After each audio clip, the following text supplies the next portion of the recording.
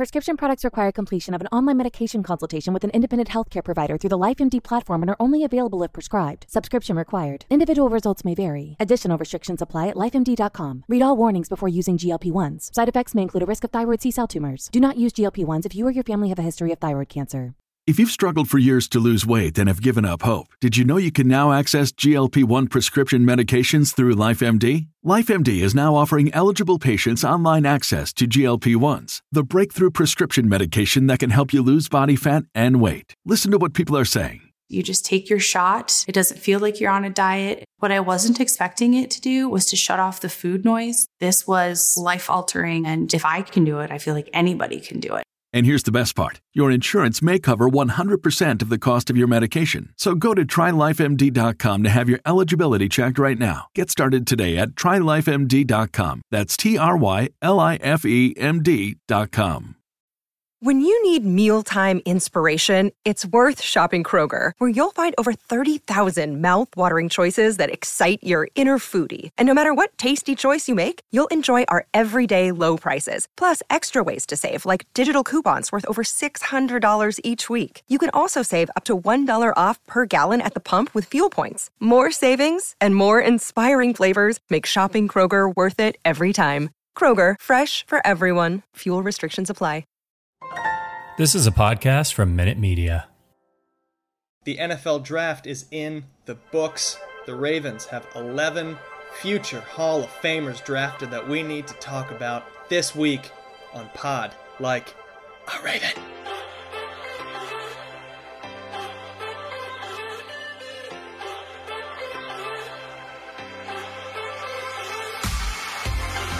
Yeah, so some things happened this past week. The Ravens drafted 11 players. I think I calculated that correctly looking here. Yeah, 11 new dudes who are going to fill all the needs for this team, take them over the top, take them to the Super Bowl. But most importantly, we had some fears of this team maybe being passive in this draft, maybe trading back. That was a joke that we made a lot, that we were never going to see them draft a player at 14, that they may not draft anybody in the first round.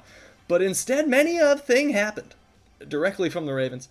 I'm Antonio Barbero, joined by my co-hosts here to break down the NFL Draft in terms of NFL and in terms of the Ravens. And boy, are there some things to discuss, so let me bring on my co-hosts. Starting on the West Coast, Jace Evans. Jace, I guess for you, this draft was much earlier in the evening than it was for us East Coasters, where there's still significant things happening at 12 o'clock. How was the draft for you on the West Coast? It was good, Antonio. This was the first year I've actually had to work the draft since 2018. I'd managed to finagle my way off the previous 3 years for draft week. So this was the first time I had to actually kind of to lock in. But I found it all very exciting. I was really excited heading into the draft. And I think I'm really excited, coming out of the draft. I think the first round was really fun, even if we didn't have a ton of like marquee quarterbacks, basically. That's what always kind of makes the draft a lot of fun. I think that's what made last year's interesting, certainly, was where were those guys going to go. We didn't have that, but I still thought it was a really fun first round, and I'm really excited about the Ravens. I think this is as high on the Ravens as I've been coming out of a draft since that 2018 draft, and certainly in the Pod Like a Raven era, and I'm excited for that. We said they needed a big draft, and I think they had a big draft. It was definitely interesting. We'll get to some of the things they did and didn't do. But yeah, on the whole, I'm really excited after this past weekend. And joining on the East Coast, Tim Horsey. Tim, how'd you enjoy this year's NFL Draft? I mean, we talked about it last week. I had a great time, and part of it was because there was no consensus top picks. There was no quarterbacks that, we're definitely going to go 1, 2, 3. I mean, our mock draft, frankly, was horrible compared to what actually happened in round one after taking a quick look at it, especially after we did pretty well last year. But I don't think that's, necessarily a negative against us. It just shows the unpredictability of this draft, which for me made it all the more interesting. And then the fact that, look, draft grades and instant reactions probably don't matter. But to support a team, to root for a team, to love uncontrollably a team that everybody has glowing praise for. Not one person has criticized their moves, and maybe a couple things that we'll get to. As Jace alluded to, it's amazing. I listened to a particular podcast from The Ringer that has fans of different teams on it, and the two comparisons to the Ravens draft class that I loved were a Call of Duty gun that needs to be nerfed because it's OP, and the Jesse Pinkman meme with Eric DaCosta. He can't keep getting away with this! EDC ruled again, and I can't wait to talk about it, man. The reason I love the draft is because the Ravens are so damn good at it every single year. Yeah, when you talk about our mock draft, things went poorly, so poorly that I was half paying attention to what we had mocked and watching the draft, and I texted the group at pick like 5 or 6. I was like, oh, we got one, finally.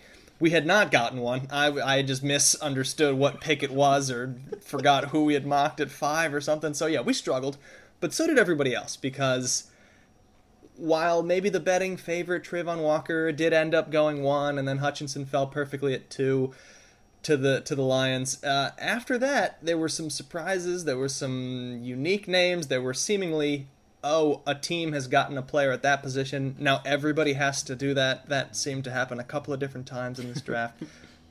So before we get specifically into the Ravens picks, you've talked about it a little bit already, but what were your overall just takeaways from this first round, from this draft as a whole? I think one of the first talking points was 5 defensive players were taken in the top 5 picks. That was a talking point. Then it was like the wide receiver run. That was another talking point in the middle of the round.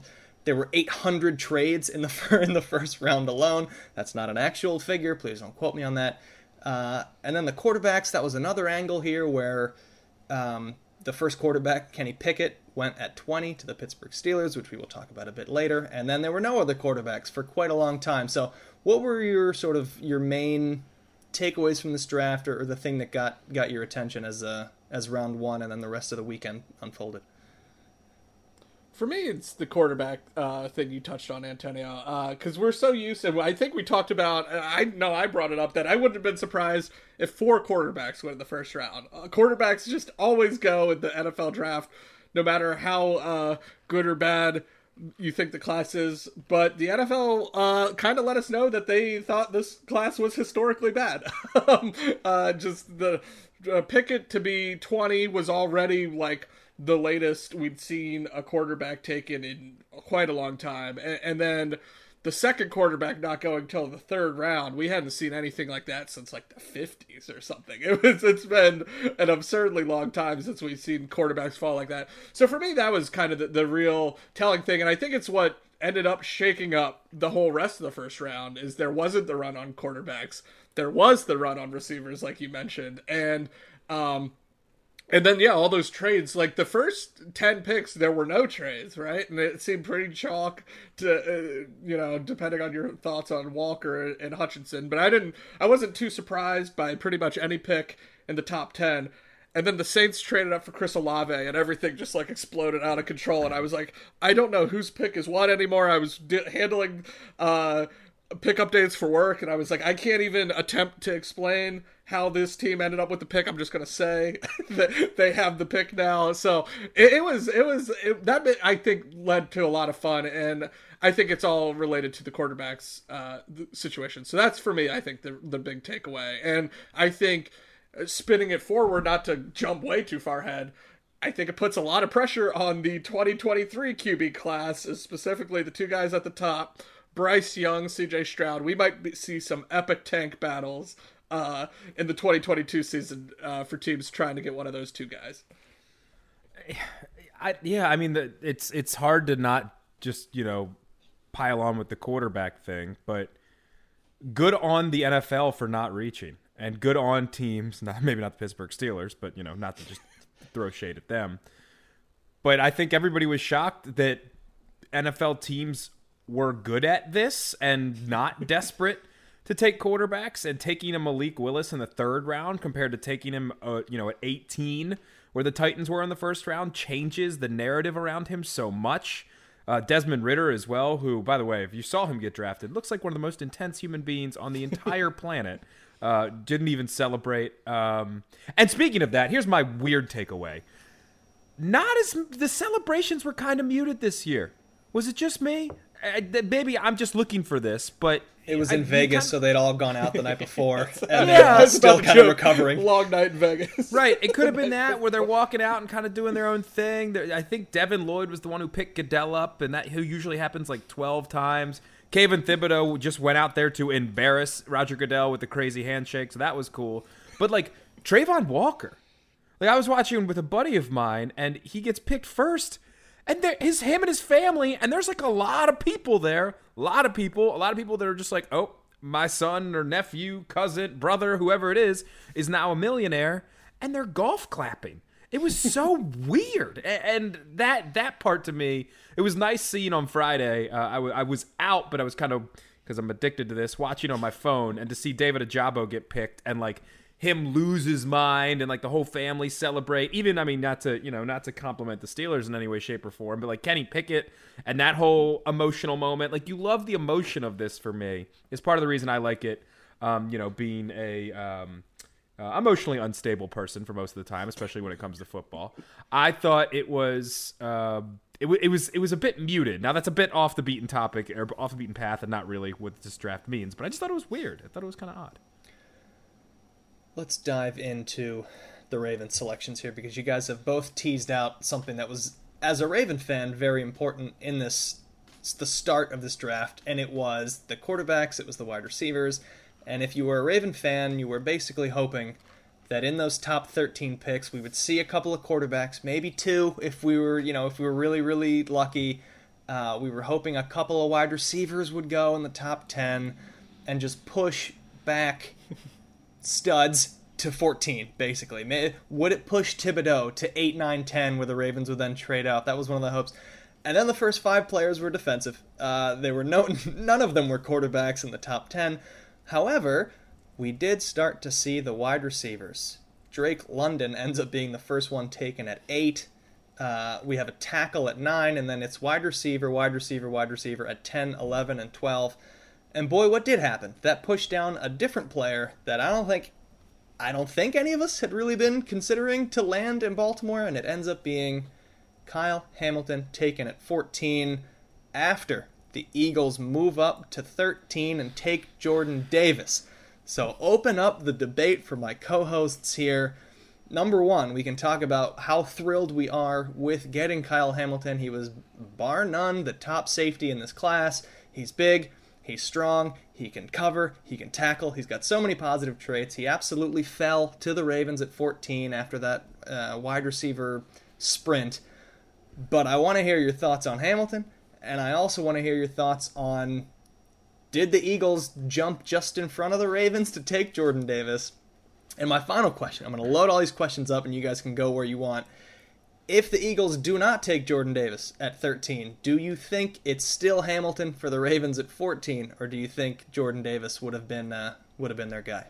I mean, as much as I love Eric DeCosta, I do not believe him when he says that Kyle Hamilton was still the guy there at 14, even though the Eagles, to answer your other question, yes, they absolutely just, the only reason you move up 2 spots in front of a specific team is you're picking a player in front of said specific team. Or unless you think they're trading out and somebody else is going to get there. But they knew that the Ravens wanted Jordan Davis. He had been linked to him many, many times. Jordan Davis even told a Philadelphia outlet that he thought he was going to be a Raven before the Eagles traded up. That's okay, though. He's going to be a bust. He's too big. He's only a 2-down player. We've been saying it the entire draft process. Pass rushing potential, but, he's never really going to live up to it. What kind of, I don't know. I'm obviously facetious. I was infuriated when I saw the Eagles trade up and went, oh, yeah, that's for Jordan Davis. Like, you immediately knew the pick was made, screamed the F-bombs into the cocktails, and I was pretty upset. And I didn't want to be on Twitter a lot during the game. And I know Jace was working, so it's a bit different for him. But as a pure fan of the draft event on Thursday night, I didn't really want to be on Twitter a lot because people tip picks and people are frankly jerks. This is a family show, but I could be a lot more colorful about that.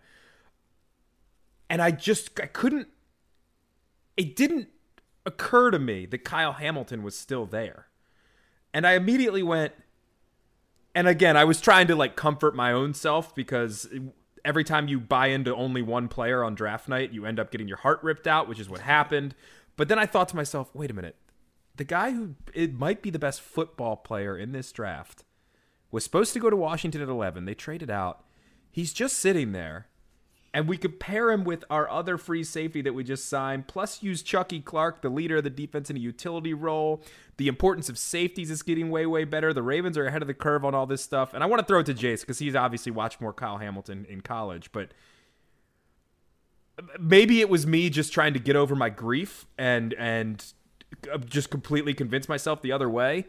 But about 5 minutes after the Hamilton pick, I legitimately was like, I'm ecstatic. Like, this is, I'm imagining the defensive secondary now, if they all stay healthy, and how that is going to work, and all the different combinations that Mike Macdonald can use. Because Jace, it seems like to me, this guy Kyle Hamilton, they're not. Jason Lockenfora reported on Monday, and he's gotten a lot of stuff wrong in the past, that they're looking to trade Chuck Clark. I don't necessarily see that as a leader of the defense, so I'm thinking a defensive secondary that includes Marlon Humphrey, that includes Marcus Peters, that includes Marcus Williams, that includes Chuck Clark, that includes a guy like Brandon Stevens coming into his second year, and now the best football player in the draft in Kyle Hamilton. I mean, it's pretty exciting stuff. Very exciting. I'm with you. I was gutted when the Eagles took Jordan just Davis. Devastated. Absolutely, and especially devastated. The way, as Antonio laid out so well, just the start of the draft.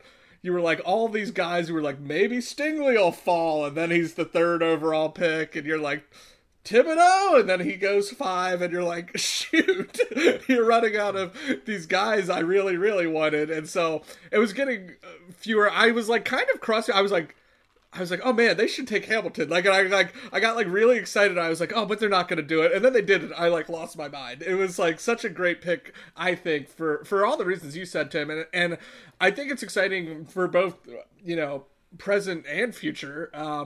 We've complained about the Ravens not having playmakers on the back end for several years now. And I think between drafting him and Marcus Williams, I think you completely kind of remake that part of the game. And I think they should play really well together. When I was like, initially they made the pick, I was like, oh, they just signed Marcus Williams. But, you read more about them and you think about like how they fit together. And I think they have the potential to fit really well together. The things Marcus Williams likes to do is play way deep and like kind of a ball hawk free safety role. The things Hamilton does well is his his versatility. He can play everywhere. He's got huge size and he loves to tackle, which Marcus Williams is not as much. And so it seems like they just complement each other so perfectly. And it's just very exciting to just get a player that talented. You saw mock drafts where some people thought maybe he could go as high as number 2 to like the Lions. And so to have him just kind of fall right into your lap without having to move at all, I think is exciting. And I think it sets the Ravens up well for the future. And I like that, they didn't overthink it, right? Like, is safety their biggest need? No. They had Chuck Clark. They just signed Marcus Williams. But I think they thought this guy has the potential to be special. I think, like you said, with Mike Macdonald, he can move him around, and I expect them to do some interesting stuff. We'll see. We made some interesting picks. I still think pass rush is going to be a problem, but perhaps this is where, you blitz a Kyle Hamilton a great deal this upcoming season. I expect them to be able to utilize him pretty well, and so I'm excited about that. And yeah, just to get a player of his caliber, I was over the moon once they made the pick. Yeah, he's got a little bit of that center field potential, but that he doesn't have to do that with the Ravens, because that's why you have Marcus Williams to do that stuff. And it's BPA, it's best player available. And look, yeah, this is the show after the Ravens draft. We are going to be way too high on all of these guys. Take it with a grain of salt, what have you. And we'll talk about some of the things that they did and positions they did not address in this draft, one of them being wide receiver, which we'll obviously get into later. But for me, one of the ones that they didn't address is inside linebacker. It's something that we've talked about. Patrick Queen is there. Josh Bynes is back for the 800th year. Malik Harrison could be there, but they might want to use him more as an outside linebacker, they've said. What this for me does is Remember that first game, that first playoff game for Lamar Jackson with the San Diego, I guess were they LA at the time? Doesn't matter. The Chargers. And they put a bunch of defensive backs on the field and limited the amount of linebackers because they wanted quicker guys out there to contain Lamar Jackson and contain some of the athletes on the outside for the Ravens and the running back position as well. The Ravens can do this now. And by picking a guy like this, it also helps your, at the moment, lack of linebacker depth, because there's a lot of times where you're probably going to be running in dime packages, which, if you don't know, is one linebacker and a whole bunch of defensive backs. So pass rushers, one linebacker, whole bunch of D-backs. They're going to be doing that a lot with the versatility now that they have. And Chuck Clark and Hamilton can kind of interchange in different positions too. I think Marcus Williams seems more that center field guy, but maybe if you want to switch it up, maybe you put him up on the line, or maybe you take him out for a play, you bring Chuck Clark up on the line. He is kind of your in-the-box Tyrann Mathieu safety, while Kyle Hamilton drifts back and plays center field. You can disguise so many things now with an athlete this versatile, and with a guy like that, you do kind of worry about, do the Ravens know how, or does a team, know how to use a guy that versatile who might be a bit positionless. One, he's not. He's a safety. He's not like an Isaiah Simmons from a few years ago. And two, I have full faith in the Ravens to figure out a defensive player like that. Can we just play football now? Like, who needs the freaking summertime? I don't need summertime. It's too hot. Let's just get some nice pumpkin beers, some leaves falling off the trees, and some football every Sunday. Oh, God. I started to watch today the extended highlight clips of just random regular season victories from last season. I watched the Chiefs game, the 13-minute clip. I watched the Colts game. That was some views today, because you were absolutely right. Seeing all these new awesome dudes. I want to see them in Raven uniforms, and I want to see them playing. If he can just tackle Hamilton, then this is an unbelievable upgrade for this defense. If he can just sit somewhere in the middle of the field and tackle big running backs and tight ends, then that's already such a need for this team that he will fill, and I'm excited to see it. Everything else is sort of gravy. If he can cover a little bit, if he can blitz, if he can play multiple roles, whatever, if he can turn the ball over, all that stuff is going to come after, but it just seems like a stud player for this Ravens team. And they picked him at 14, and we were thrilled that they stayed at 14 and picked a guy who was good enough for that position and didn't trade back. And this was when it was like, all right, now we can maybe kind of relax a little bit. But we could not relax, because many other things happened sort of all at once. And it is interesting because we talked about this, I don't know if it was our last episode or a few episodes ago, where we had the diva wide receiver conversation, and it was all from the 2019 class of wide receivers who had, let's say, outperformed their rookie contracts and were looking for big deals and were not interested. And that was Deebo Samuel, that was A.J. Brown, it was Terry McLaurin. And then we kind of talked about where Hollywood fell in that conversation and what would happen with the Ravens for that. And a lot of these Tetris pieces kind of fell right into place during the draft, because A.J. Brown was traded to the Philadelphia Eagles. They ended up signing him to a 4-year, $100 million contract. And then immediately after that, I should say the contract was signed later. I don't think that was happening during the draft, but he was at least traded. And then seemingly minutes after that, the Ravens had traded and gotten another first-round pick, but had traded away Marquise Hollywood Brown to the Arizona Cardinals, and the Ravens were back not on the clock, but close to being back on the clock, drafting at 23rd, which would eventually become 25, and they would then draft the number one center in this class, Tyler Linderbaum. But before we get to Linderbaum, guys, what happened? What happened with all these moves? The Ravens, what are we doing here? The new philosophy, get good players in the first round. And then what is the legacy now of Marquise Hollywood Brown? I'm using the full name as if I'm giving him a eulogy, because he's no longer a Raven, was never going to be a Raven for the long term. So what is the legacy now of Brown with the Ravens? What were your thoughts on this trade as it was happening in the middle of the first round? His legacy is Lamar's best friend. And I think that's... the extent of it when you get to the Ravens and what his career, and obviously that's a bit harsh. deep play threat, the first pick for Eric DeCosta, which Eric DeCosta said that it was very tough for that for him to make this deal, seeing he kind of had that attachment to Hollywood, being, they kind of came in together, quote unquote, if you want to put it that way. We should note, and this comes from Jeff Zrebiak on the night, DeCosta said he and the Cardinals agreed to the trade with Brown earlier in the week, but they wanted to keep it under wraps just in case something fell in a particular way and they didn't want to make the deal anymore. It was tough for him to make the move because it was his first draft pick. DeCosta said he and Harbaugh spoke to Lamar Jackson before the trade of Brown was made. So there's a lot of stuff here, and I'm just going to lay out my thoughts on the trade before we get to the Tyler Linderbaum pick. Not that we need to keep that. People know at this point what they're listening. First of all, the value is insane. The fact that they got Hollywood Brown plus the 100th pick for 23, but then remember they turned 23 into 25 and 130. So essentially Marquise Brown for 130 and 25. And the Eagles had to give up 18 and 101 for A.J. Brown. Those should not be that similar. A.J. Brown is a much better football player than Hollywood Brown. I think Antonio made the great point. First of all, you were the first person I thought of, too, by the way, when this trade happened, because I know you just love your receivers so much. He was never staying. He was always going to demand money that the Ravens simply weren't going to be able to pay him. And what the Ravens do, they get rid of a guy too early before too late, especially when they can get value, which, God willing, is the starting center for the next decade. Let's hope. I think, not to do completely purple-tinted glasses, I think this actually does really hurt the Ravens.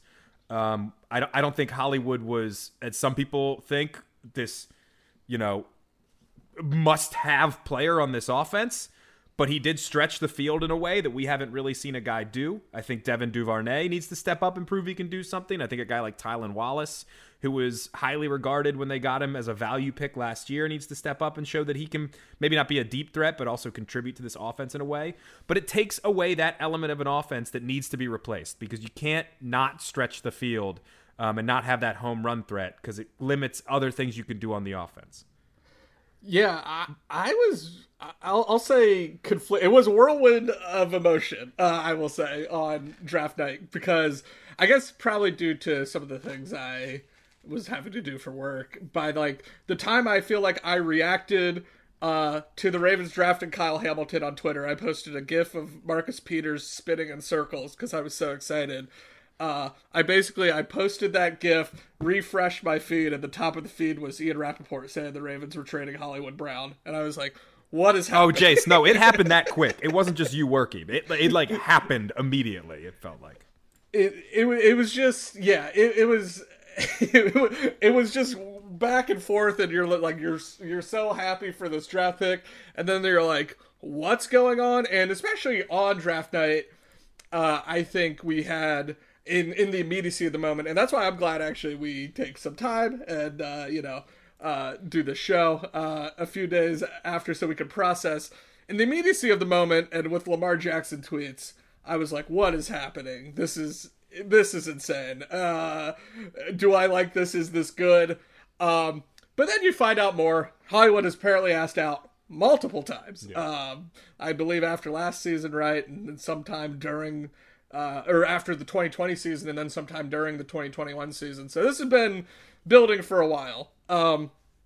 And it sounds like he had frustrations with the offense, which same. Join the club, yeah. And so, but I think you nailed it, Tim. I think not only, it's not even just a money available thing, I think it just solves the entire contract problem for the Ravens. It's, first, once you find out it's a guy who literally asked to be traded multiple times and didn't want to be there, it's like, okay, that's fine moving him. And then, in the immediacy, I was thinking, well, now they don't have to figure out the Hollywood Brown contract, because it was going to be weird. Because and I think this gets to his legacy for me. It's complicated. I think he is both clearly, to this point, the most successful of the Ravens' first round wide receiver draft picks. Not a high bar, but he was fine. He wasn't great, but he was good. He had some great games. But he never just quite put it all together here. And I don't know with the offense, with Lamar, I don't know if it was ever going to get fully put together for him. I fully expect him to have 1,200 yards for the Cardinals this year, especially in the wake of what we learned today, as we record, will be a 6-game suspension for DeAndre Hopkins. So Hollywood's going to get opportunities, and it's going to make Ravens Twitter even more insane than normal. But for what he brought to the Ravens, I am personally, I'm fine. I'm not going to be upset when I watch, I'm not going to miss him running out of bounds 3 yards short on a 3rd and 8. I'm not going to miss him falling down rather than get 5 extra yards. Dropping 3 touchdowns against the Lions. Yeah. The drops in critical moments after complaining about not getting the ball. I'm not going to miss these things. These are things that I am not going to be upset about. So, it's complicated. I liked Hollywood. I wanted him to succeed. In some ways he did, like I mentioned, for Ravens first round picks. But on the whole, I think they got a fantastic deal to move him. Yeah. It ended up being they actually got a higher draft pick back then they traded for a higher draft pick than they picked him. He was the 25th overall pick, and they got the 23rd from the Cardinals just a few years ago. So, I think it was a good move. I know Lamar, it's hard to read the tea leaves with that guy. That's a whole other. Well, so I don't want to cut you off, but this is what I want to get to real quick because I know we need to talk about the rest of the class. My biggest issue with this entire thing was how Lamar Jackson handled it. And I hate saying that. And maybe, I did preface this a couple minutes ago saying this is going to be completely purple tinted and maybe this part isn't. But we laid out all the facts for you. Hollywood Brown asked for a trade for a long time. A couple times. They agreed to a trade. Credit to him primarily, and also credit to the staff for keeping it quiet. Not doing the whole diva thing. He even said in an interview, it's definitely not about Lamar. I just didn't feel like I was getting my chances in the offense. I mean, I think some of that is BS. Some of it is valid because we all have our issues with Greg Roman, but massive credit to him for how he handled it. He even said, we didn't want to make this a big thing. I love the organization. I just wanted a new opportunity somewhere where I thought I could be more well utilized. Fine. Great. That's good. You want to go play with your old teammate again. The Zrebeck tweet that I referenced a couple minutes ago, Lamar was told about this trade. He knew what was going to happen. So the pick 25 comes up, and that's after, then he retweets the account that's, bro, we effing traded Hollywood, what the F is going on, whatever it was. And then after picking Linderbaum, the man who we're going to get to in a second, I promise, because it's offensive line, who is going to protect this guy for years to come, hopefully, that's when he tweets the WTF. So he doesn't tweet the WTF, and this is reading the tea leaves, Jason, again, like you mentioned, very hard to. I'm assuming a lot here, but what I read was, it wasn't about trading Hollywood, because you already knew about that. And if it was about that, then you're just acting, let's call it what it is, petulant online, which maybe that's just what we have to deal with nowadays as the old man yells at the cloud. But if it's not that, then he's yelling about the Ravens selecting a guy that they're picking to protect him and better utilize his skill set. And a guy who we'll get into in a second, in theory, is going to have to change Greg Roman's system a little bit in the way that he excels as a run blocker and a pass blocker. So there are some changes coming. To be in the moment and be tweeting and stuff, it's just, maybe that's just what it is now, and maybe it's this leagueification of the NFL, but everybody blowing up, and then it's just, because the contract hasn't been signed yet, it's just so much, oh my God, he's mad at the organization, he's going to leave, you can't let him leave, if he leaves, I'm never going to be a fan again, and just all this toxic, BS, vile hatred that doesn't mean anything, because he had to tweet 3 letters that he could have just kept to himself. That's the part out of anything that drove me the most insane. I agree. I didn't like it. I tweet once every 2 weeks. I'm not good at it. I don't like it. It's not my strength.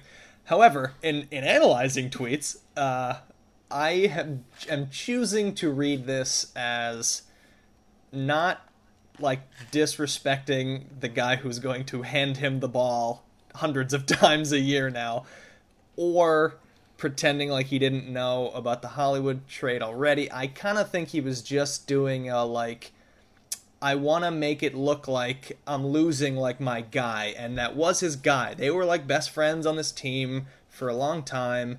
They had the, like, Southern Florida connection, and I think it was just this, like, because if he did know about the trade, which is all reports are saying that, I think he was just treating it as, like, a 24-year-old of, like, this will sort of make it seem like I want to keep, like, our dudes, I want to keep my friends, I want to play with the guys that I like playing with, and I'm upset that he's, like, leaving, and that's it, and that's how I'm going to take it, and I'm not going to read into any more of it, because everything else does sort of scream a little bit of immaturity, and maybe he didn't think it would come out that he knew about the trade for weeks beforehand, so just, yeah, social media, man, who needs it?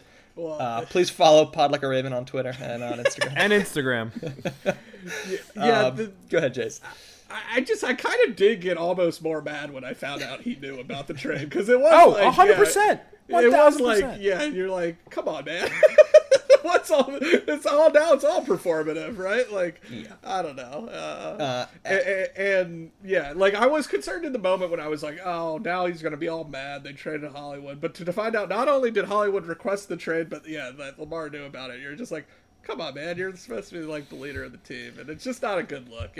But I feel what Tim says too, where it might just be what it is. This might, Kyler Murray and AJ Brown, they're also, you scrub the photos and off the Instagram, and then you say it's just what 24-year-olds do, and you say, is that true? I don't know. I'm not 24 anymore, so I've never deleted all my Instagram pictures of Slurpees or whatever. But, I was gonna say the Slurpee Chronicles never die.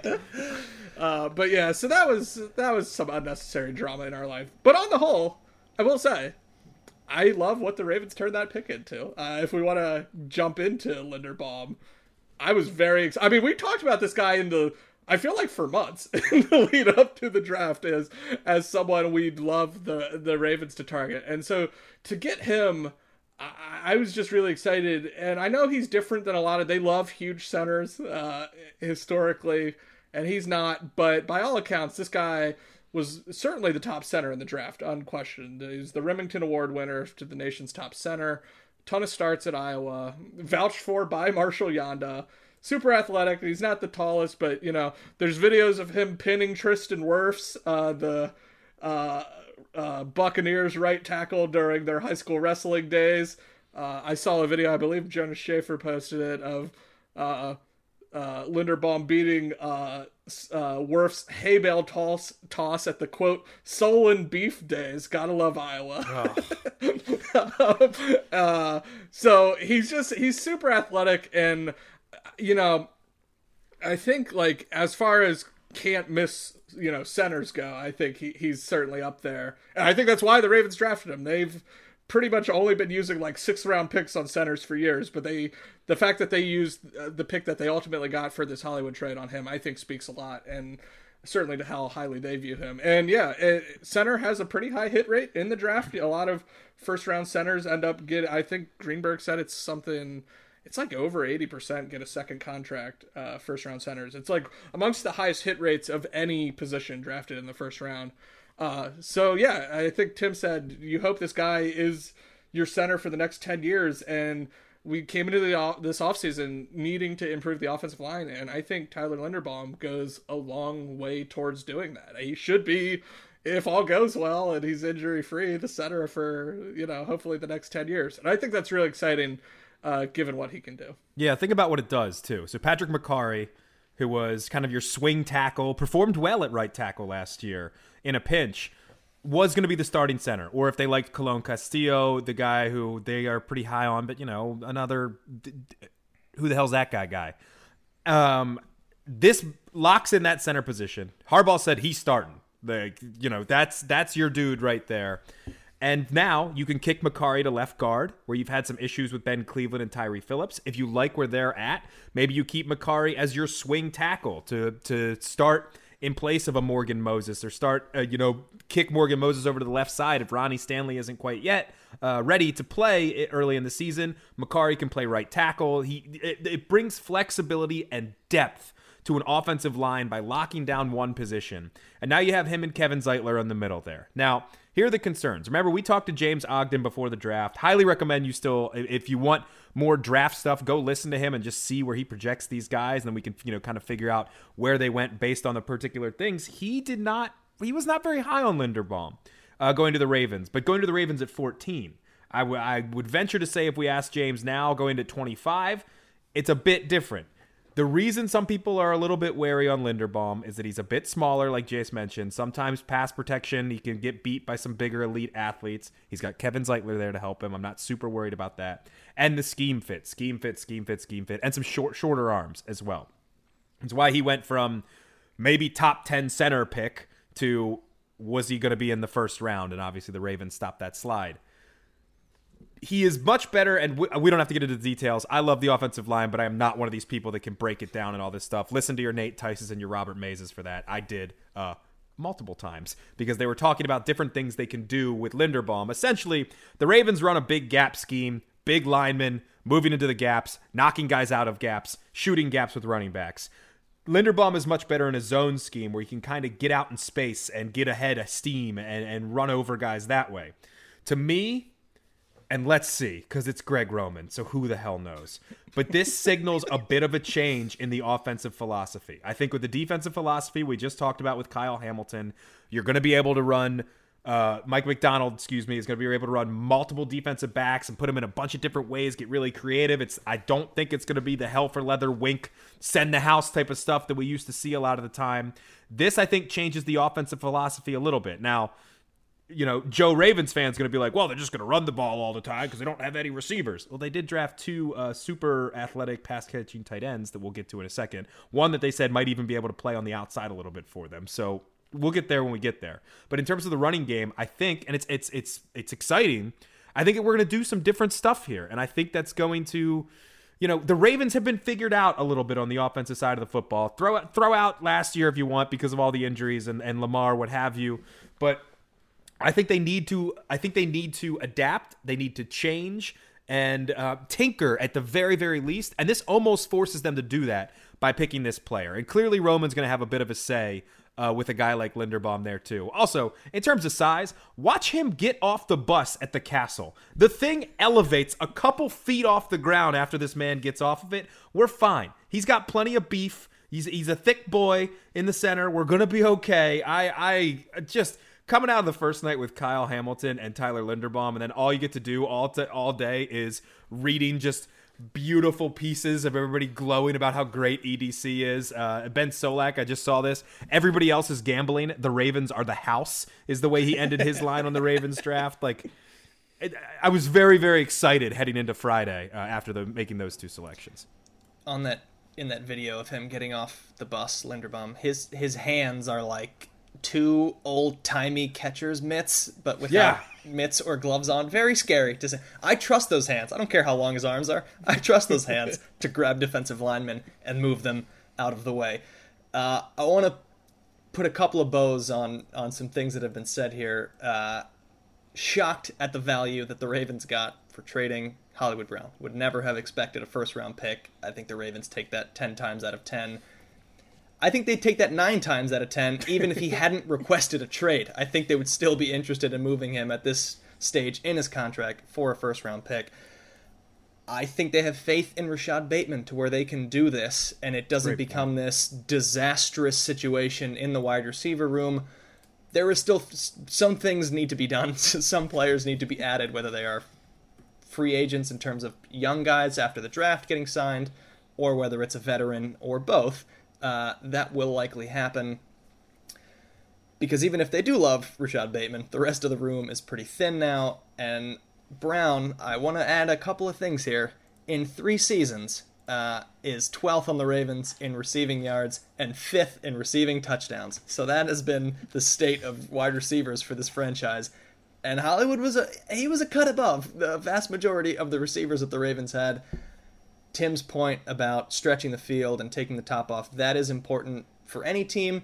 that is important for the Ravens when 80% of their offense happens at the line of scrimmage, and you need that player to keep at least one safety back more than 10 yards off the ball. So somebody needs to come in to take that role now that Hollywood is gone, but turning it into what is supposed to be a can't-miss center in the first round, I'm all for it.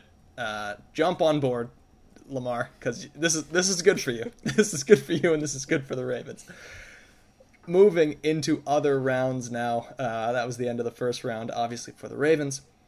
I'm going to bunch two players together here and let my co-hosts run with it, because before the infamous fourth round, where the Ravens drafted all their dudes, they had one player in the second round and one player in the third round. And my goodness, are the Ravens good at drafting. They got David Ojabo in the second round, a top 15 talent as an edge rusher out of Michigan. We will see. That is obviously a bit of a question mark, a bit of a project. I cannot wait to see him for the playoff push in January for the Ravens. He's going to end the season with like 4 or 5 sacks in 3 games, and I'm telling you that's what's going to happen now, and he's going to be a 10-sack per season guy in years after that. And they got him in the second round, where if this Achilles injury doesn't happen to Ojabo, they never get him because he's a top 20, let's say, guy drafted, and they don't end up taking him. And then in the third round, defensive tackle Travis Jones. I will admit, I didn't know much about this player at the time. And then I read that he was mocked at the end of the first round in some people's mock drafts and was a second round steal, and the Ravens get him in the third round. And boy, is that going to fill a need for this team as well. So Jace, Tim, Ojabo in the second, Travis Jones in the third. Let's ride with this defense? I was just about as fired up for the Ojabo pick as I was for about any pick. I'll admit, a part of me wanted Nakobe Dean every time the Ravens picked. So, you know, just I'll put my cards on the table there. I'm a Nakobe Dean fan. But apparently there are some medical questions with him. Certainly Ojabo has medical questions considering he tore his Achilles. And so, yes, he won't provide an immediate impact from day one as he recovers. But I think it's just such a smart value play. And as we kind of talked about with Hamilton, I love the fit. Obviously, Mike Macdonald, Michigan's defensive coordinator last season, is the Ravens defensive coordinator now. The guy who developed Ojabo into this breakout star, gets to coach him now. Ojabo went to high school with Odafe Oweh. I think I did not know about until yesterday or this past weekend. So I'm excited by that. In theory, these are your cornerstone outside linebacker, defensive end type players. Pass rushers for hopefully the next 5 years. Here, I think it's a risk, but I think it's a great one worth taking because, like you said, the Ravens probably don't get Ojabo if this injury doesn't happen if they don't pick him at 14. So to get him, where it was 45, I believe, that I think that's just such a good value. And Achilles injuries, while they stink, are healable. I believe Rappaport reported he could be back by October. That seems a little optimistic to me, but we'll see. And so I think it's just such a good risk worth taking. He's very raw. Obviously, he as we talked about with James, he has even less experience that Odafe Oweh has had playing. He's very new to football relatively. Didn't start playing until high school. I think I'm very excited. I'm very excited to get a player as talented as him, with as much potential as him, as low in the draft as they did. So I think while he won't provide a day one impact, certainly, and pass rush, as we said, still a concern, kind of, especially two of what you're hoping are your top 3 pass rushers next season are coming off Achilles injuries. That's not ideal. So there's still concerns there, but I think it was a risk worth taking with Ojabo.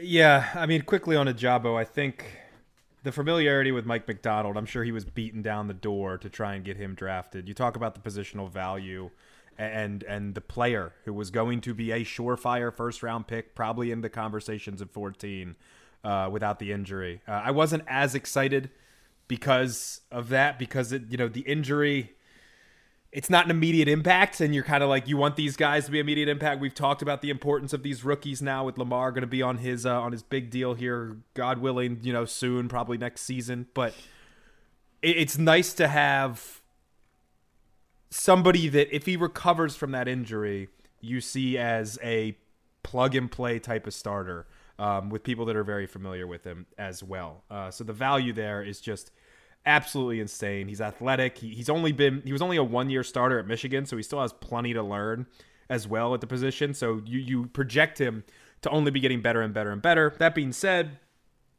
I think one of the few complaints you could have about this Ravens draft class is maybe they didn't address every single need.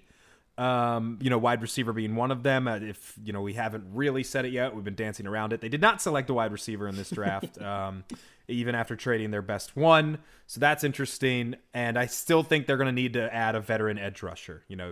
Antonio's favorite Jadeveon Clowney is still out there. There's guys like I think Justin Houston is still out there as well. Jason Pierre-Paul, a guy that, or maybe a cap casualty in camp that they bring in, like they did with Justin Houston last year. And I think believe it's post June 1st, or maybe it might be earlier than that, is when there's no comp pick casualty, which is very, very important to the Ravens, obviously, there. So Ajabo I like. On Travis Jones, the guy's a physical freak, and wasn't really known because he played at UConn. I think Jonas Schaffer from the Baltimore Sun said he's already overcome so much adversity having to play under Randy Edsall, which as a former Terp, or as a current Terp, I guess. I appreciated that.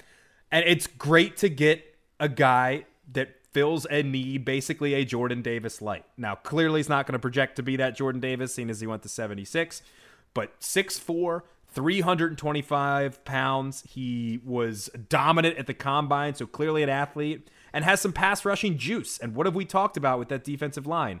Interior pass rush is needed. Justin Matabuke needs to get better in that department. Calais Campbell's, getting old and it's not really what he does anymore. Michael Pierce definitely doesn't do that.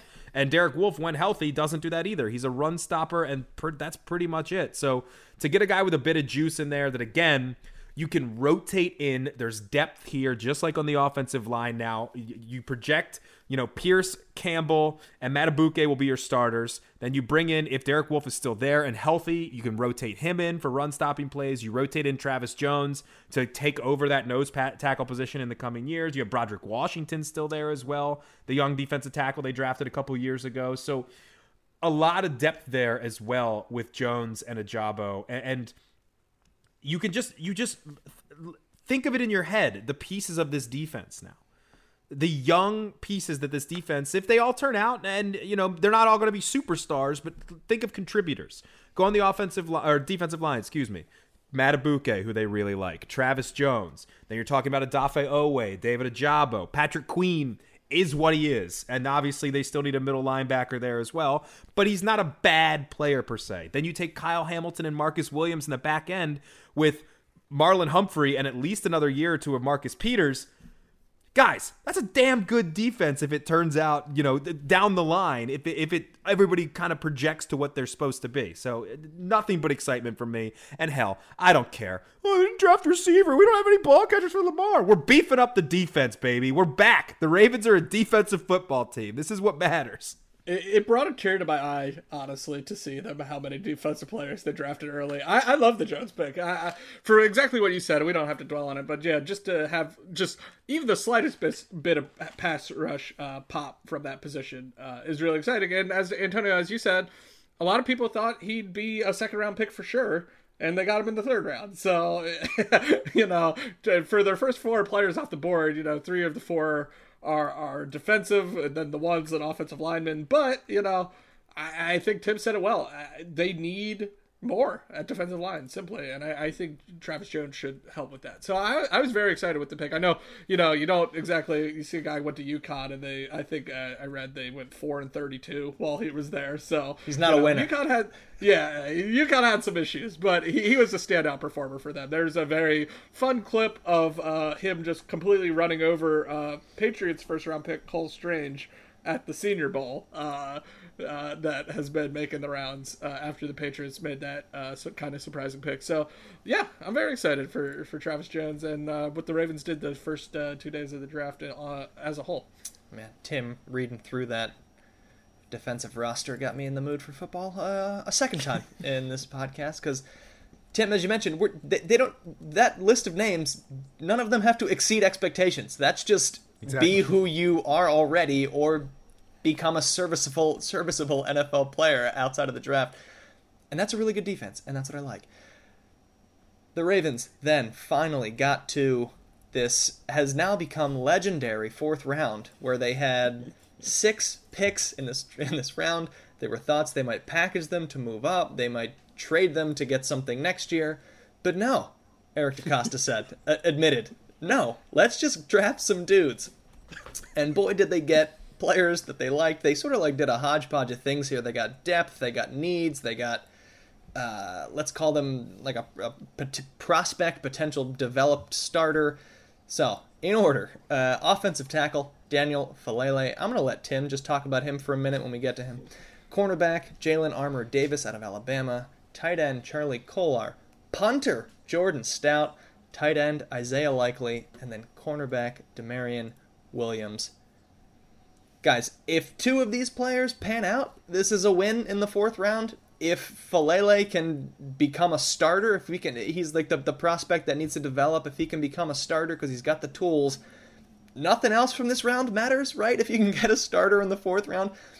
If Jordan Stout is the best punter in this NFL draft, as he was the first one taken, this 4th round is a win. But I think we might be able to get a little bit more out of all these different players. So, Tim, let's start with you to talk about Faalele and what else you want from this round, but starting with the big offensive tackle. 6'8", 384 pounds.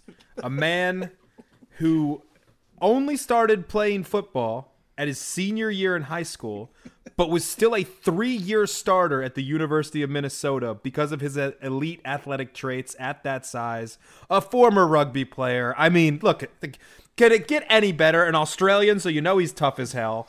I think Daniel Faalele, it's an easy comparison, obviously, but it screams Orlando Brown Jr., a guy who was oversized and you know, Orlando Brown was the athleticism that people were a bit concerned about, but at Faalele, it's the raw, you know, the raw power and stuff, but maybe not as refined as a technician at the right tackle spot. Guess what? We talked about Linderbaum kind of being a break of the mold because the Ravens love big dudes up front, and this is what Faalele is exactly. I think you talk about the depth.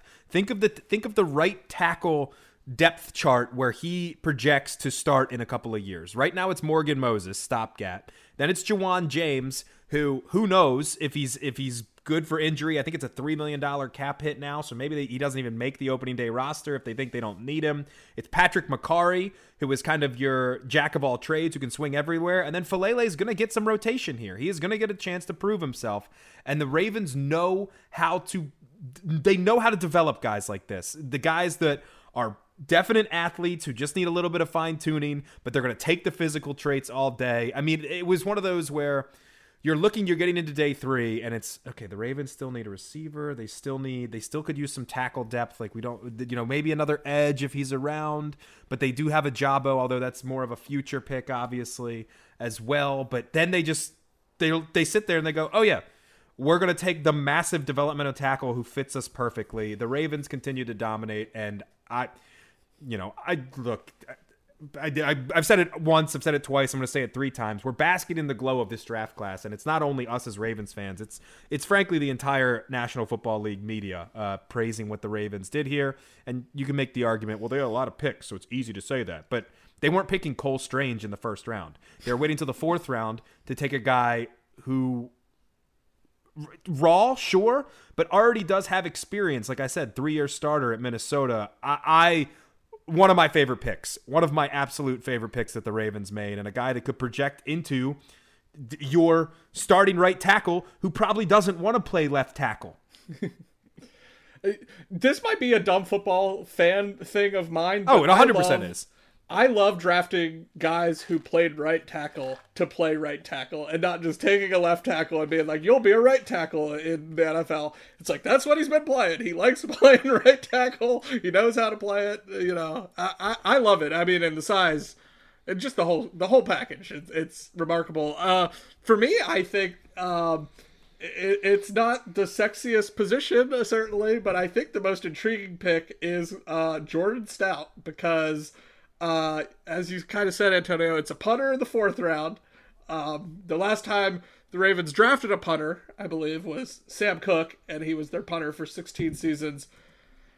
Kind of seems like they're going to cut Sam Cook. They were pretty non-committal to him, which is a bummer. They will save $2.1 million for cutting Sam Cook. You know, Sam Cook turns 40 this fall. I think there were games we talked about. Like his numbers on the whole look good, but there were certainly performances that I think we felt he had slipped a bit this past season. So I'm not absolutely stunned the Ravens drafted a punter. I was a little surprised it came in this 4th round, but it certainly seems like this guy spells the end of Jordan Stout. And obviously we should just, I guess, mention there's been a big debate. Matt Araiza, the punter from San Diego State, became quite kind of famous on the internet as being quote-unquote the punt god for his record-setting punt average. But DeCosta said in a piece Peter King did that Stout was the only punter they were ever considering. So while the internet I think was surprised by this pick, I think there are things they like about Jordan Stout. He himself mentioned he thinks one of his strongest traits is his holding ability, which, you know, that sounds like he studied like for an exam in his interview and knew exactly what to say so the Ravens would draft him. So that certainly, I'm sure, went over very well in the Ravens room. Obviously, I don't know a ton about Jordan Stout. I'm sure I watched him punt 45 times watching Penn State games the last, 2 or 3 years, but yeah, I don't have anything to say about the averages look good. but for me, the bigger story is it does seem like it's the end of Sam Cook, which is, it's sad. He's a punter, but he's the longest tenured player on the Ravens. He's played more games than anyone in the history of the Ravens. It's kind of a bummer, but that's the NFL. That's kind of how it goes. They just sort of draft your replacement one day. When you don't totally expect it. But, 1 year left on his deal, 40 years old. We kind of saw the writing on the wall, I think. It's one of those things where it's bittersweet. He's been there for a long time, but it's also like, it's okay for your 39-year-old punter to sort of go off into the sunset as the longest tenured Raven that's currently on the team by a lot. I know very little about Jordan Stout. I know that the San Diego State punter was not the second punter drafted either. I was texting with a couple of my friends, so shout out Jared, shout out John, and they were asking me what I thought about taking a punter, is it Araiza or Araiza? It's Punt God. Punt God. Yeah. I was gonna say. They were asking me about taking the punt god in the 4th round, and I said, maybe. There is sort of the talk about Cook not having the greatest season, but the Ravens they don't feel like a team drafting a punter in the 4th round and then hit send, and the Ravens have drafted a punter in the 4th round who's not the punt god, but Jordan Stout. So I'm gonna trust the Ravens on this one, and boy, holding, beautiful. What a gift, what a talent that he has for holding. It's like a job interview where you say you're good at the commute into the job. You're just going to nail that commute and be in there on time. Hey, it's important until Araiza screws one up for the Bills in a playoff game, and then we can circle back to this. I do want to quickly, just on the punter thing, and we can talk about other prospects because we don't have to spend too long. Sam Cook, for the maybe one of you that listened back to the Ravens wrap-up days in college, best player in the league was the joke about Sam Cook all the time. Going to miss him terribly. He was one of the more underrated Ravens in his run because of how good he was. That's why he kept his job for so long. I think the reason they didn't take the punt god, Matt Araiza, and they ended up with Jordan Stout as well, was his ability. And it's funny because we all went, oh my gosh, and then you listen to the analysts and stuff. They're like, oh yeah, this makes sense. First of all, as you guys mentioned, DeCosta said, only guy they would have taken. So with Sam Cook being out for basically turning 40 years old when the season starts. If you have an opportunity to get a 10-year starter here, you kind of have to do it. Like, it's just, he would kick himself if he didn't. Maybe there's not a good prospect. And Araiza went to a team in the Buffalo Bills who are notorious for not punting the ball away unless they are deep in their own territory. What does he do well? Boot the ball as far as he can. Stout is much better with the hang time and the positional awareness, Lana, and all that good stuff, the coffin corners, what have you, that I think Harbaugh, being a special teams nerd that he is, values. So, all of us punting experts were very annoyed when Punt God didn't go to the Ravens, but I think it makes sense when you look at it from that context. Elsewhere in this round, the Ravens, and we talk about, they didn't draft every need, they didn't get a wide receiver, but the Ravens, more maybe than any other team, they wait for the players to fall into their lap. I think in this round they did a little bit of both things in terms of taking the best players available while also trying to fill a couple of needs, and the big ones, 2 cornerbacks, they need depth there. 2 pass-catching tight ends. They needed some depth there. Jace, I'm going to put you on the spot here because I was not extremely familiar with most of these guys, but looking at the cornerbacks and the tight ends, what can you tell us about what we can expect maybe in a best-case scenario? Yeah, so I really like the Kohler pick. He's been really solid for Iowa State for the last several years. He's really smart. I believe if he didn't win the academic Heisman, he was a finalist for it. He was a finalist for the John Mackey Award, which is the top college tight end. The book on kind of both of these, per the analysts at The Athletic, is they're, pass catching first, not much of blockers, which seems to speak to Nick Boyle still having a very prominent role with the Ravens if he's back to full health.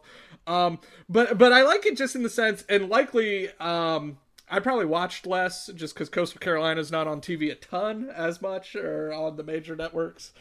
But I still saw a good bit of their games because they would play on weird nights and stuff. And he very productive. One of the most productive tight ends the last 2 seasons, I believe. So I like it just in the sense of Mark Andrews does need help. As good as Mark Andrews was, I think, I think since the Ravens traded Hayden Hurst, there has been a bit of a decline in certainly last season. We saw not having we love to throw into tight ends in Greg Roman's offense. Lamar loves throwing into tight ends, and so I think it's good to have pass catchers. They're both huge guys. Kohler especially, I think he's a monster. I think he's 6'7". Yeah. Yeah, he's huge. Yeah, 6'7", 252. So I like both of those guys. The cornerbacks. Armour Davis, the real question seems to be health with him, which is a concern for a team that had every corner get hurt last year. That's a minor concern. But the one thing I liked about, I didn't know a ton about Demarion Williams, but The Athletic described him as being the most competitive guy on his team, and a captain and 3-year starter or whatever. So, yeah, for their final 4th round pick, I'll take it. For the 141st overall, I think they're both solid moves. I mean, Armour Davis was very talented. He just, his injury has concerns.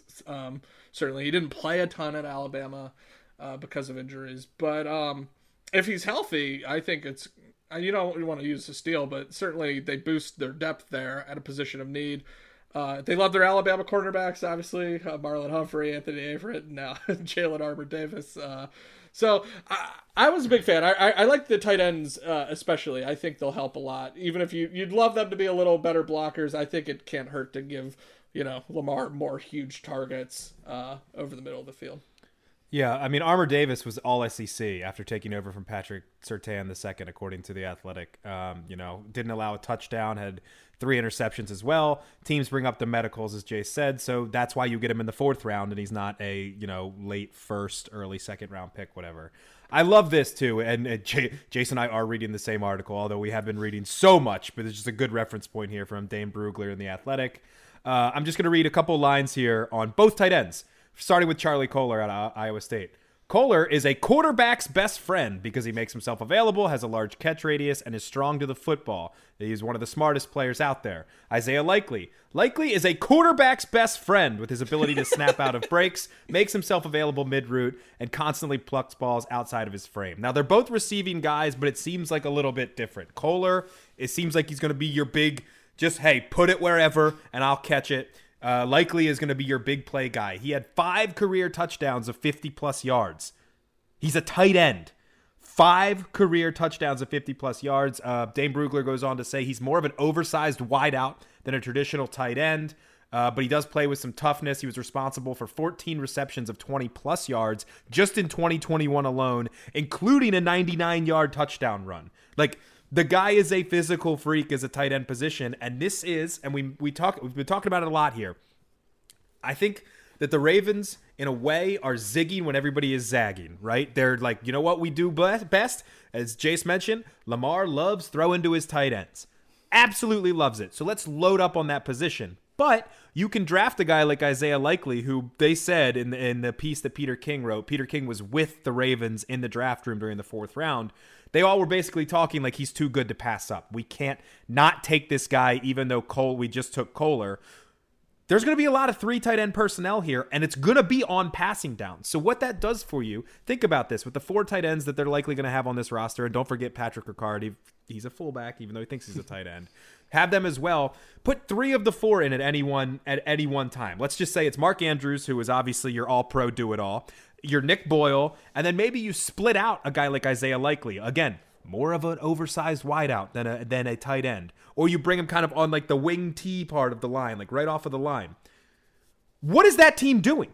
Are they blocking and running it right up your throat? Are they swinging Linderbaum out to the right with Nick Boyle and having those 2 guys lead block for a Gus Edwards or a J.K. Dobbins? Or are they running play action and having Isaiah Likely, Rashad Bateman, and Mark Andrews run on you? Like, it provides options because these guys are so talented. And I think tight end, like safety, is one of those weird positions. Maybe the Ravens value it more than others, but the Ravens also know how to use it, and you get a guy that it says tight end on the depth chart, but maybe he's not that. I mean, the explosiveness from Isaiah Likely is what I love here. I mean, you talk about it. He finished number 2 in the FBS in receiving yards and touchdowns as a senior, 912 yards with 12 touchdowns, and like I mentioned, 5 career touchdowns of 50-plus yards from a tight end. The dude's not a tight end. He's a weapon, and the Ravens are going to use him that way, and it's the way it varies them, and this is all if Greg Roman does it, so, I wouldn't hold your breath, but the way it gives them options and variations, and they can make particular things look the same but do a bunch of different stuff out of the things that look similar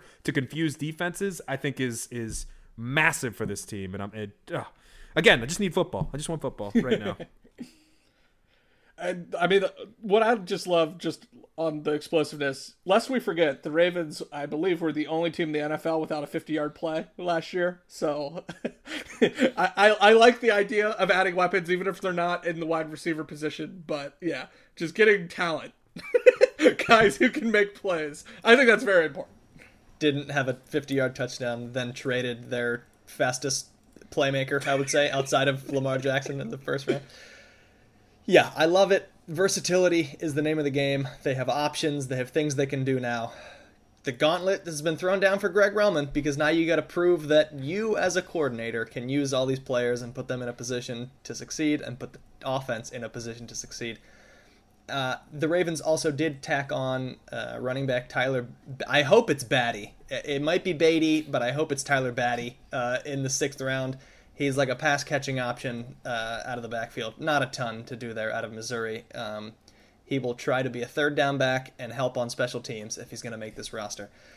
Outside of that, after the draft and the days following, the Ravens reportedly signed a couple of post-college free agents, including 2 wide receivers, Makai Polk, who had 105 catches last season at Mississippi State, and Slade Bolden, an Alabama wide receiver who was essentially a slot specialist.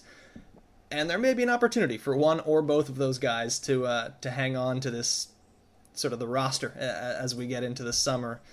And then they also, I didn't put the names because it's more than 2. It's like 3 or 4 linebackers that the Ravens also signed as free agents. So Baltimore, more than any other team, one of these players gets signed and sticks around and will play a lot and might even play outside of special teams. So opportunities there for wide receivers, for linebackers, and we will see what the Ravens do later on in the offseason to fill some more of those gaps that are left after what was just chef's kiss draft with 11 strong players.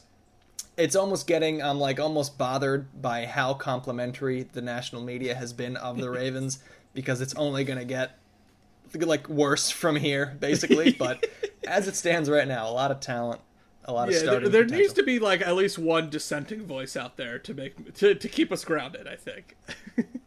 We've been talking about this for long enough, so I'm going to stop us now. We could do 3 hours on Ravens draftees alone, but for now we're going to do the random Raven. Jace is up, and then we're going to give you 10 or 15 minutes on the NFL draft as a whole. So Jace, who do you have for us?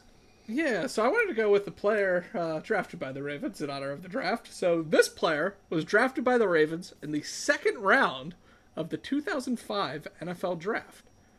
The Syracuse product appeared in 48 regular season games in Baltimore over 4 seasons, but made only 18 starts. After missing the entire 2009 season due to a knee injury, this player appeared in just 2 more games in the NFL, with the Chargers in 2010. Clue number 4, the hulking 6'8", 335-pound offensive lineman primarily alternated between both tackle spots during his time in Baltimore. Clue number 5, his number 78 was most recently worn by Alejandro Villanueva. I just love that this was the comp that you went for based on what the Ravens did in the draft this year. So fantastic. We will have you go over those clues again. Tim, how do you feel about this random Raven? It's annoying that I got the offensive lineman from Syracuse that quickly, but as soon as he said Syracuse, I'm like, I'm pretty sure it's... And I think I'm right. If I got the name right, the name could be slightly off. I have a bonus clue that I just found fun. I'll share when we hit it on the back end. All right, let's turn now. There's so much draft coverage out there. The listener has read stuff, they've seen stuff, but we just want to go over a few talking points here. And I said it in the intro, but I'll say it again. No one's mock was safe. That could be our mock or most NFL experts' mocks. And that's okay. It's just an exercise. It's not the end-all, be-all. The Walker-Hutchinson debate started the second that Walker was taken ahead of Hutchinson, and it will end 5 to 7 years from now when we are finally able to analyze who actually was the better NFL player. I thought it was interesting. Stingley and Sauce Gardner were taken back-to-back. That kind of happened with... It happened with the two of them. It happened with the wide receivers later in the round. These NFL teams, they can't help themselves. When they think that a position of need is getting taken, they rush to do that same position, but the Ravens do not. The only team that I've seen as congratulated as the Ravens have been for their draft chops is the Chiefs, and of course it's the Chiefs, and that's annoying to me because they needed to have a strong draft after letting Tyreek Hill go, and they sort of have the let's call it the stench of that Bengals loss, that second half collapse. They end up getting the cornerback McDuffie out of Washington at 21, and then the edge rusher, defensive end, whatever you want to call him, Karlaftis at 30. They're getting a lot of buzz for drafting well. Compared to a team like the Giants and the Jets, they're getting a lot of, good pub too. But they were picking in the top 10. They had multiple picks in the top 10. So, are we back to being terrified by the Chiefs after a strong draft? Yeah. I was never not terrified of the Chiefs. Patrick Mahomes still plays for that football team. I'm continuing to be nervous about them. And then you get the likes of. George Karlaftis, who was linked to the Ravens at 14 a lot, who could be an immediate starter for them. Trent McDuffie as well, as you mentioned, I think was great. I just want to mention real quickly in terms of other A-plus teams, another team that I've seen universally praised that isn't on our doc here is Philadelphia Eagles. I hate to say it, but Jordan Davis is a great pick. Even with all the jokes earlier in the podcast, I think that them doing that, I think was incredible. Cam Jurgens, the center that they got in the second round. Jason Kelce, who was their possibly Hall of Fame center that has been there forever, said Cam Jurgens is the guy that should replace me, like beat the table down for them to draft Jurgens to replace himself. You never see that. He gets to learn under Jason Kelce for maybe another year or two before sliding into that role. I think is a great pick. And then Nakobe Dean, as we talked about. They got Nakobe Dean in the 3rd round. Now, apparently there are, which we didn't even know about, massive injury concerns with Nakobe Dean that apparently teams, you would assume the Ravens, because they didn't take him and there were multiple opportunities to, completely scratched him off their board. Didn't want anything to do with the injury concerns. But look, 3rd round, 83rd overall pick, and if he can be even just a one-contract player and a guy that can contribute at any sort of level like he did back at Georgia, those are 1, 2, 3 incredible picks. Oh, yeah, and then they have A.J. Brown now, too, and barely had to give up anything for him. Yeah, and they still have 2 first-round picks next year. The Eagles are doing some good work doing this kind of rebuild on the fly. You mentioned the Giants. I will say I loved their first round. It's hard not to nail when you have 2 top 7 picks, but I did think they got maybe 2 of the 3 best players in the draft at 5 and 7 in Kayvon Thibodeau and Evan Neal. I think they're just perfect for what they need. Evan Neal's started at basically every position on the offensive line. He'll probably slot into right tackle for them. And, they might not have a quarterback, but that's okay because they have 2 stud offensive tackles for the Giants, and they can figure out the quarterback next year, either bring in a veteran. And then, Kayvon Thibodeau, I thought probably still should, in the end, have been the first overall pick. I think teams overthought it a bit, but he's, and listening to interviews with him in the lead up to the draft, too, I think he's going to be, if he's talented, he's going to be a huge star in the league playing for the Giants, especially if he leads any sort of, Giants renaissance after kind of the doldrums they've been in. The other, first round I liked a lot. I liked the Lions getting real aggressive and trading up for Jameson Williams. I thought that was an awesome move. They weren't content to just sit at 32. I think they made a pick at 2 when Walker went 1. I don't think a team made a pick faster than when they submitted their card for Hutchinson. I just think it was such a slam dunk for them. Once Walker went, and I like Hutchinson. I know we expressed our concerns about him as a first, but I still think he's a good pick for the Lions and what they need. And then to trade up for Jameson Williams, just get maybe the most talented wide receiver. I think it's okay to just be like, Jared Goff's our quarterback. He's fine. Jared Goff is far from the worst quarterback in the NFL. He has clear limitations, but he's not awful. But you can pretty much replace him pretty easily next year. So I like what the Lions are doing, where they just say, we have a at least competent quarterback. Let's just get talent everywhere else, and then if they can hit the QB. I think the Lions are kind of have something special in the works potentially. But so I was really impressed with their draft too. But you guys touch on it. The Chiefs, they went heavy on defense. They seemed to draft just everything they needed, and I hate it. They're going to be good. The Chiefs are going to win the AFC West again next year. Do not buy the Chargers hype. The Chargers will find ways to lose stupid games. The Raiders will find ways to lose stupid games. The Broncos will win 10 games. The Chiefs will win that division. And it's going to suck. But, it's funny. All the good teams did good things. Like the Bills had another good draft, I think. So I think there's just several teams that are really well run in the NFL right now. And I like to think the Ravens are amongst them, but they're not the only ones doing good things, certainly. That's for sure. And Jace, you mentioned the Lions. I feel like they for a team that's been bad essentially forever. I thought they did some really nice things, and while still positioning themselves to be bad this year, and then get a quarterback next year's quarterback-rich draft, and finally have a stable franchise. They got 2 very good players that are going to be needed on a team that will at some point have a pretty good quarterback.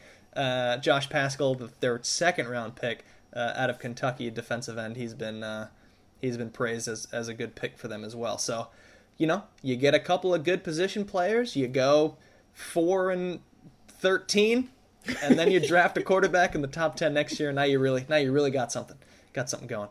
Some teams that did funny things when you talk about teams that draft well, and I tried to do it in the mock because I had the Packers for both picks, and I couldn't help myself. Because Treylon Burks was available. So I finally had the Packers take a wide receiver in the mock. Treylon Burks went to the Titans before the Packers could draft. Burks, I guarantee, is going to annoy us for the next 5 years, by the way. But so in response, the Packers take 2 defensive players in the first round. No wide receivers for Aaron Rodgers. We love it so much. They eventually did get somebody in the second round. And I read his report, I forget his name, but it was good upside, has to solve the drops. So I can't wait until Aaron Rodgers doesn't throw him the ball after week 4 because he's had a drop in week 3. So love what the Packers are doing. And then love what the Patriots are doing. Because they, in the first round, take Cole Strange, Chattanooga guard, who most people had going late in the second round. Kind of love what the Pats are doing. Thoughts on those 2 moves, or what else you guys thought was the funnier draft pick or the most WTF move by a team? The Cole Strange was definitely the most that was the one that left every analyst just confused. You could tell on ESPN they were not prepared to talk about Cole Strange in that moment. I do not think, but the Patriots do weird stuff like that. I've listened to enough stuff that people do think Strange will be a good player, but perhaps just one overdrafted a bit given value. But Belichick's made. 2 years ago they made Kyle Duggar their first selection. They traded out of the first round into the early second and then picked Kyle Duggar out of a Division II school called Lenoir-Rhyne. So, the Pats do what the Pats do. For me, by far, the funniest was the Green Bay Packers. For a team I don't really care, I like Aaron Rodgers, a little less so, thanks to his antics of the past year and a half or so. But, I don't think there's any team that's funnier in the NFL. They lose in the playoffs 13-10 because they score on their first drive and never score again.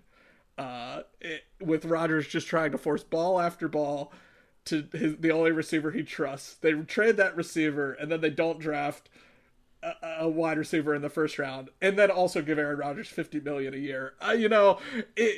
Rodgers on McAfee's show.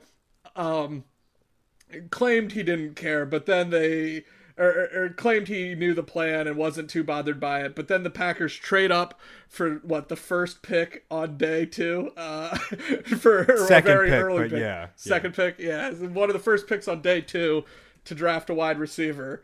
So that I wonder if he placed some calls in between the start of the end of the first round and start of the second round. So I don't know how much I believe Rodgers when he said he was okay with what happened than what the Packers did in the second round. But maybe Watson. He's North Dakota State product. Maybe he works out.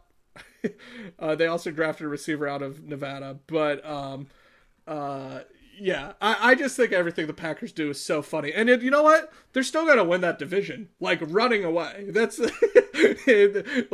I don't trust the Vikings. And the Bears are going to be one of the 4 worst teams in the NFL. And as we talked about, who knows with the Lions. I think they can maybe compete a little bit, but they're not going to challenge for the division. So it's so funny. We're just setting up for the Packers to lose at Lambeau in January, with all the same problems for the 4th year in a row.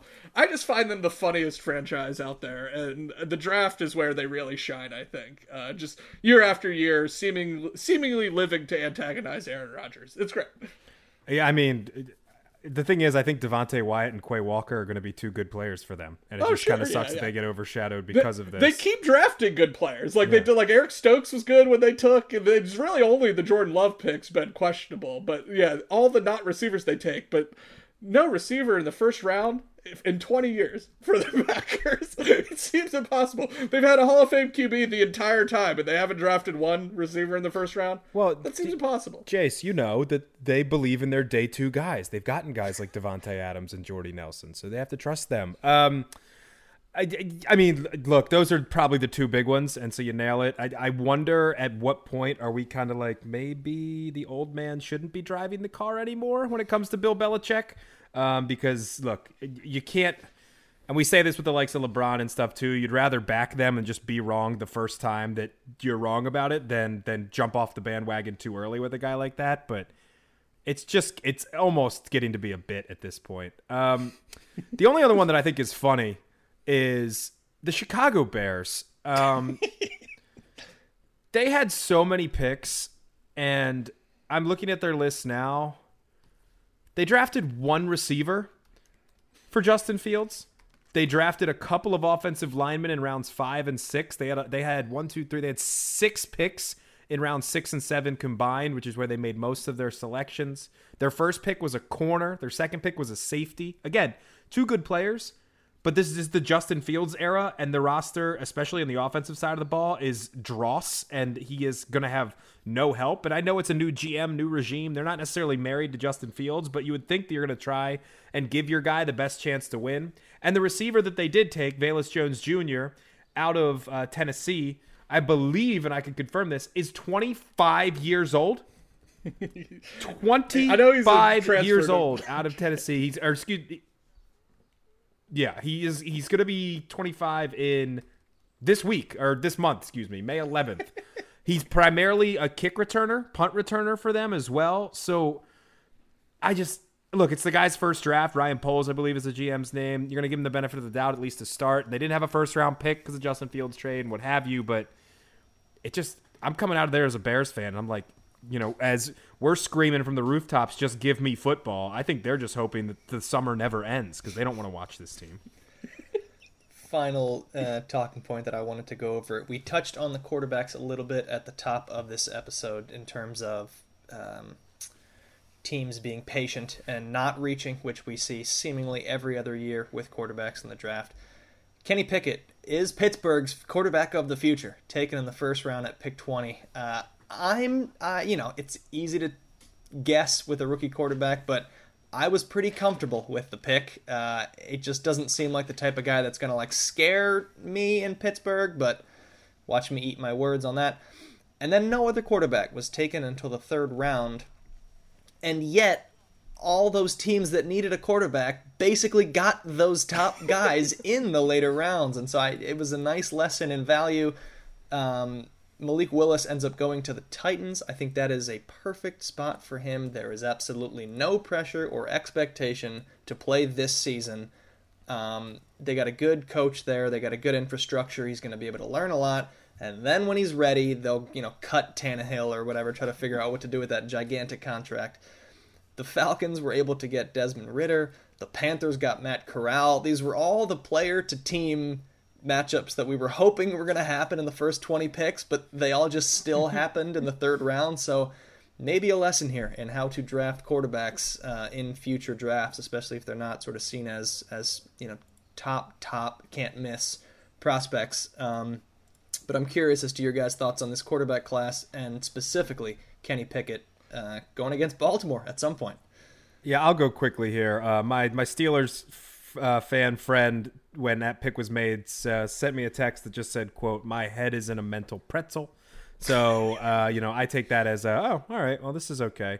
I mean, Pickett's the most pro-ready guy, and if Kevin Colbert's trying to pull an Ozzie Newsome and in his final draft set the franchise up for the next, who knows with Lamar because he hasn't signed his contract, but, next couple of years, we'll say, I don't think it's funny to laugh because it's like, oh, wait, all the other guys went that late. The Steelers could have waited, but you never know. Maybe everybody just loved Pickett compared to everybody else, so you might need to just take him anyway in that first round. So I don't know. It's tough to laugh at him. I think the only other one I'm going to point to, I think Desmond Ridder has a really good chance to play there, and I think for the Falcons in particular, it's a great pick for them.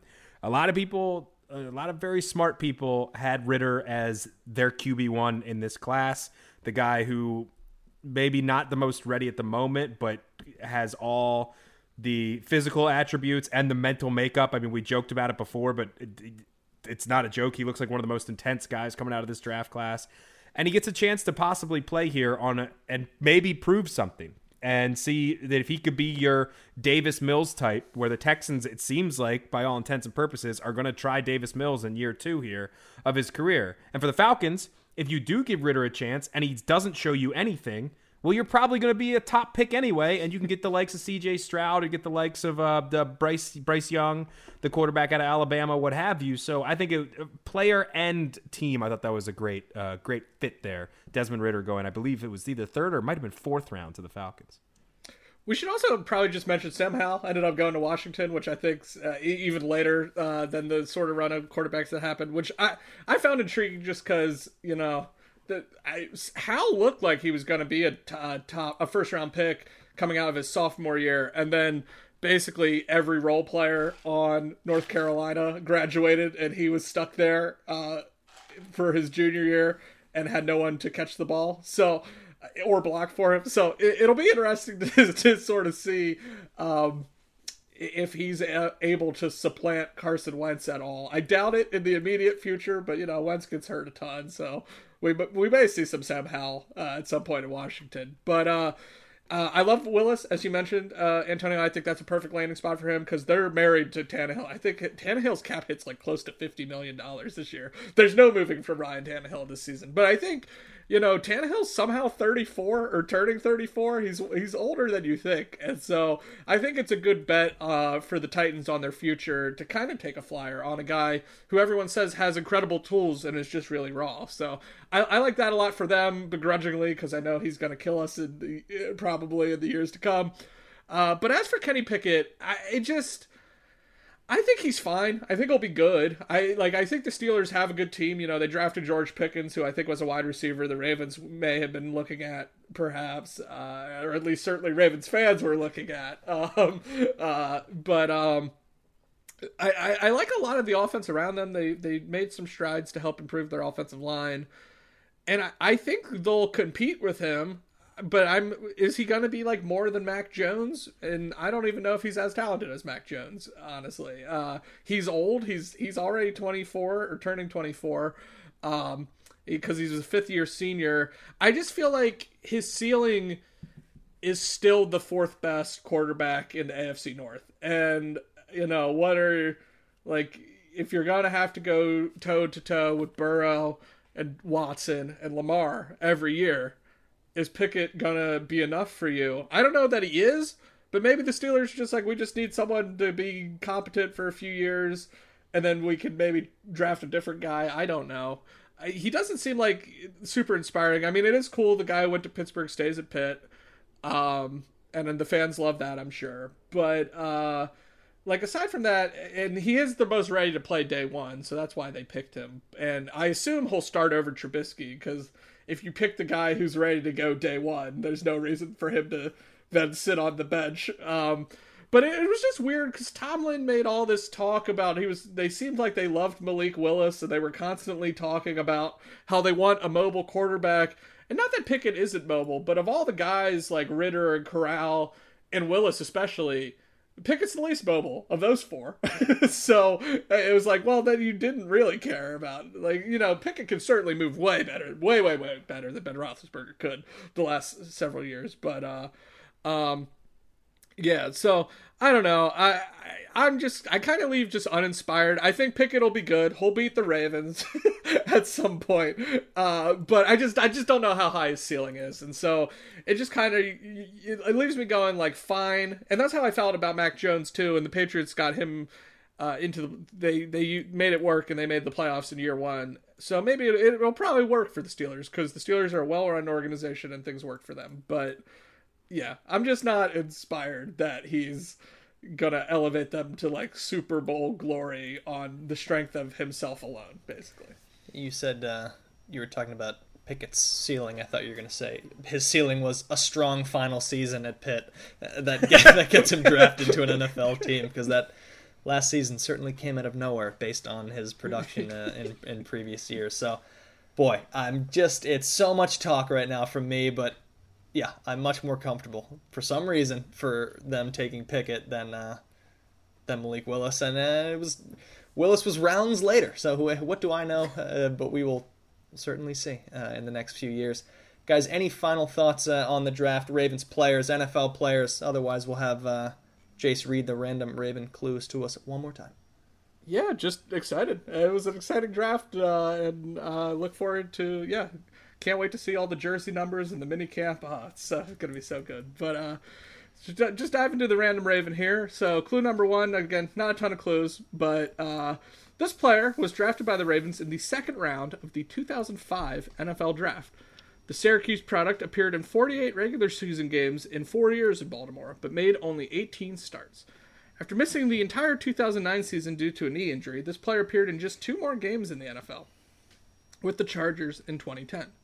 The hulking 6'8", 335-pound offensive lineman primarily alternated between both tackle spots during his periodic starts in Baltimore. Clue 5, his number 78 was most recently worn by Alejandro Villanueva last season. And the bonus clue, he is currently an analyst for Syracuse football radio broadcasts. That's fantastic. Good for him. Yeah.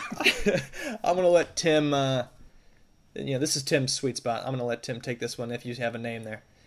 I mean, it's ridiculous how quickly this came to me. Adam Terry is this random Raven. And part of it might be this was my Madden heyday years doing the franchise modes with the Ravens and building up that offensive line and getting rid of Adam Terry swiftly because he wasn't that good. Or part of it's just I probably tried to do him at one point. And like Jay said, there's not a ton of clues for a former offensive tackle. So maybe I just passed. I'll add Jace, first let's see if this is the right answer. Well, yes, it is Adam Terry.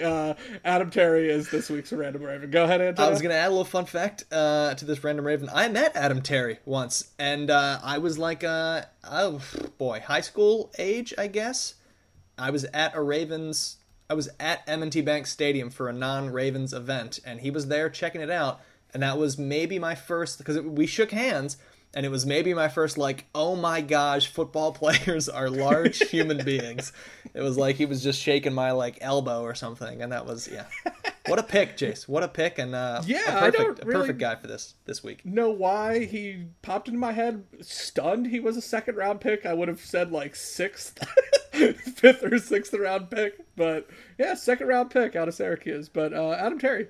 Apparently a nice guy, according to the interaction Antonio had. Very nice. It was very friendly. He was smiling, not bothered by having to meet people. He seemed thrilled at being a semi-celebrity, let's say, which is a good for him. Good for you, Adam Terry. All right, that's gonna do it for us. This was a whirlwind of the last couple of weeks. We had a lot of fun with the mock draft, a lot of fun during the draft, and I think all three of us and the rest of the national media believes that the Ravens have drafted several strong players for their team moving forward, and we are excited to watch them develop. We will be back in 2 weeks. We're going to have to take a little mini vacation after the homework that we've done for these last few episodes, but we will be back to bring you all the news and updates from Baltimore and the NFL. For Jace Evans and Tim Horson, I am Antonio Barbera. Thank you for listening to us on Pod Like a Raven. We'll be back in 2 weeks.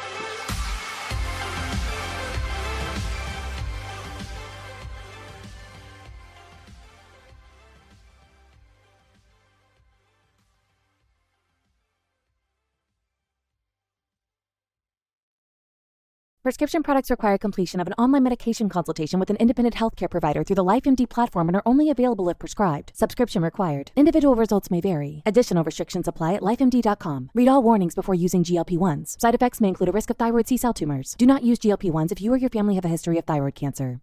If you've struggled for years to lose weight and have given up hope, did you know you can now access GLP-1 prescription medications through LifeMD? LifeMD is now offering eligible patients online access to GLP-1s, the breakthrough prescription medication that can help you lose body fat and weight. Listen to what people are saying. Probably the easiest thing I've ever done. The medication comes in the mail, and it's very easy to use. I've been able to live my normal lifestyle, and I've lost 20 pounds already, and I've never felt better. It changed my life. And here's the best part. Your insurance may cover 100% of the cost of your medication. So go to TryLifeMD.com to have your eligibility checked right now. Get started today at TryLifeMD.com. That's TryLifeMD.com.